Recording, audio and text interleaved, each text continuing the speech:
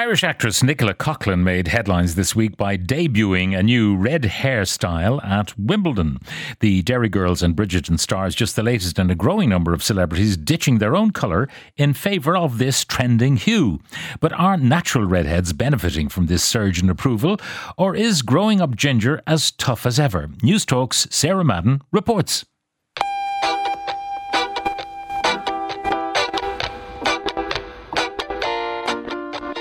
Growing up has never been easy. I think everyone gets slagged for something in schools. But for Ireland's population of redheads, it can be particularly difficult. Fanta pubes, firebush. You probably can't use any of this. And though this colouring is almost a symbol for our nation, Red hair was in Ireland before the Vikings. many still go to great lengths to conceal it. My best friend put the black dye in her hair. She looked like a Jaffa cake. She had like the ginger roots and the dark hair. But are the tides turning in favour of the gingers? But if you look at the number of redheads that there are on TV in advertising, that runs way, way, way higher. What are the benefits of having red hair? There's some sort of general types of pain that they are less sensitive to. And could the future be not female, but fair?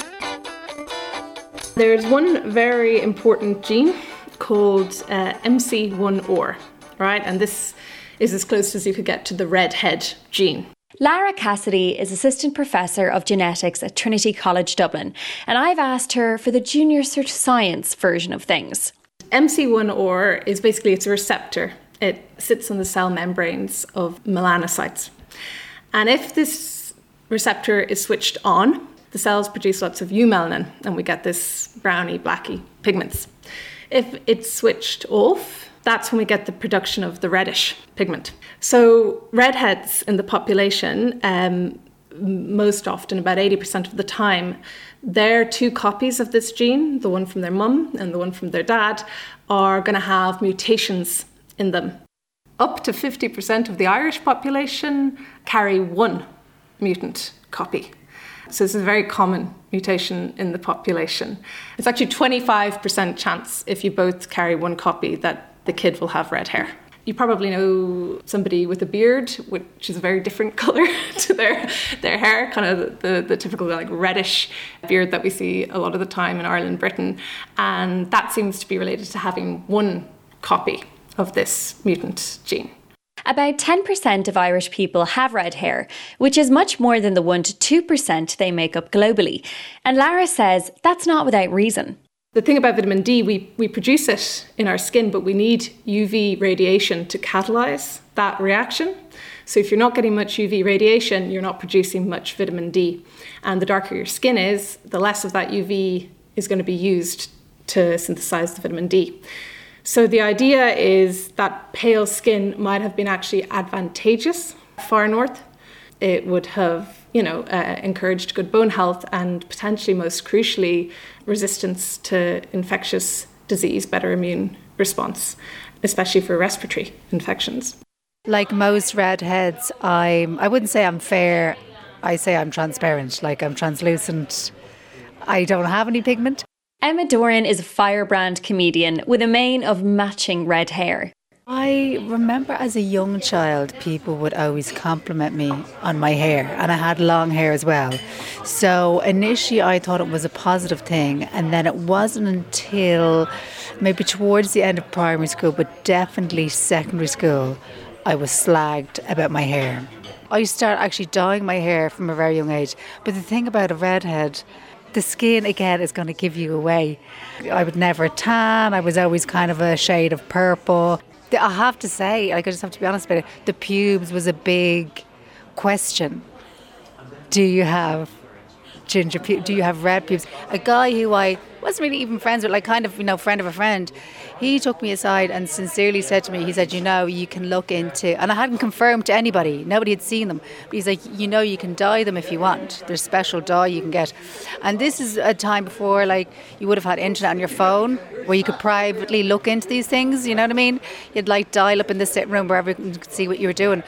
So I thought that, I kind of shrugged them off, but then I went and I used my mum's, sorry ma'am, again, God, I used my mum's Nice and Easy. I think it was Nice and Easy, I don't know, the brunette one anyway. But I can tell you something, it doesn't take. So I think it does not take. It's the red hair again. I think it was worse for the lads. Like, they would get slagged off for being ginger, and it was like something that you could get picked on for. Emma Ní Chiarúil is a broadcaster and producer.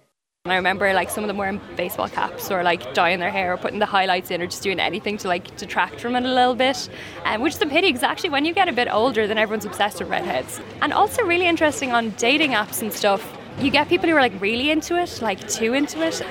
So yeah, it can be a bit weird. The perceived dateability of redheads is also split along gender lines. Red-haired men get swiped left on more regularly than their brown or blonde counterparts, whereas red-haired women have long been overtly sexualised. Well, brunettes are fine, man, and blondes are fun, but when it comes to getting a dirty job done, I'll take a red-headed woman. Red-headed woman. Jackie Collis-Harvey, author of Red, A History of the Redhead, believes she might know why. Red hair seems to have always had this very, very sexualized aspect to it. And indeed, Mary Magdalene is very often depicted with red hair. That might be because if you were earning your living as a prostitute, you wanted to stand out. And one of the ways in which traditionally it was easiest to dye your hair was by using henna. And as we all know, of course, that will turn your hair red. Myths and superstitions abound when it comes to red hair. I remember being in Connemara once and a fisherman wouldn't take me out on the boat because there's a myth that Irish or that redheads can't go on sea or that it's bad luck for fishermen. So we were trying to get out to the Aran Islands and he wouldn't have me. He was like, no, you can go on the next one. And I was left on the Claddagh. Something I came across is this idea that we smell different to people with other hair colours. Muireann O'Connell told me that her mother is a redhead. It was okay for her mother to be the first one to see her in the morning, but nobody else, because then they would have bad luck all day. And I had never heard this. She had to be like shock woken up by her mother every morning for her whole life. Jackie does say, though, there are some biological differences between redheads and the rest of us. There's also an idea that redheads need more anaesthetic than other hair colours. And I have been told by an anaesthetist that they always increase the amount of anaesthesia they offer if they've got a redhead on the table. Quite a lot. It really is a lot. And it's something that really redheads need to know about because very few surgical anaesthetists are not aware of this, but an alarming number of dentists aren't aware of it. So, if you're a redhead and you're heading off to have a filling, make sure your dentist knows, err on the side of caution, give you that 20% more anaesthesia. Studies also link the MC1R gene to a higher pain threshold. Red-haired people disproportionately make up the number of CEOs. And according to hairdresser Dylan Bradshaw, they'll even go grey after the rest of us. That colour pigment is amazing because once you start to go grey over a period of time, your fiery red hair becomes strawberry blonde because you're introducing grey to it. So it's actually just diluting the vibrancy of it, but it still has that lovely warmth to it and richness. So I find a lot of clients of mine that have red hair over periods of years really hold on to their natural colour much more than everybody else. Natural redheads like Jessica Chastain and celebrities like Kendall Jenner have been sending women into salons like Dylan's looking for fiery manes like never before. In fact, Vogue called red hair the biggest trend of 2022. We have 30 to 50,000 strands of hair in our heads. There's not one colour the same as the next. You can't put 10 redheads in a room and they all have the same colour. So ironically, for something that used to get bashed for so long, redheads, not only is it beautiful, but it's unique.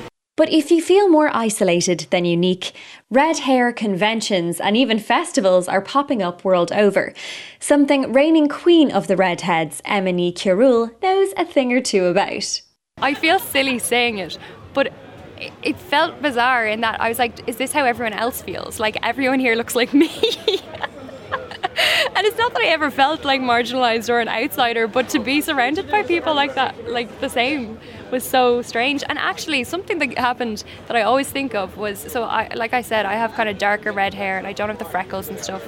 And when I won, this family came to me. It was a little boy called Sean. He must have been about 4 or 5. And the parents were like so grateful to me. They were like, all the other children have the freckles, they have the like ginger hair. Sean doesn't look like them, and they're always giving him a hard time. And then he said when you won, like, oh, you look like me. Representation like on the smallest scale ever. But it's so cute. Emma now fully embraces her red mane, even appearing as @GingerIPod on social media. It's funny, like, I don't think of it that much as like a trait or as being that central to me, but if you asked me to change it, I never would.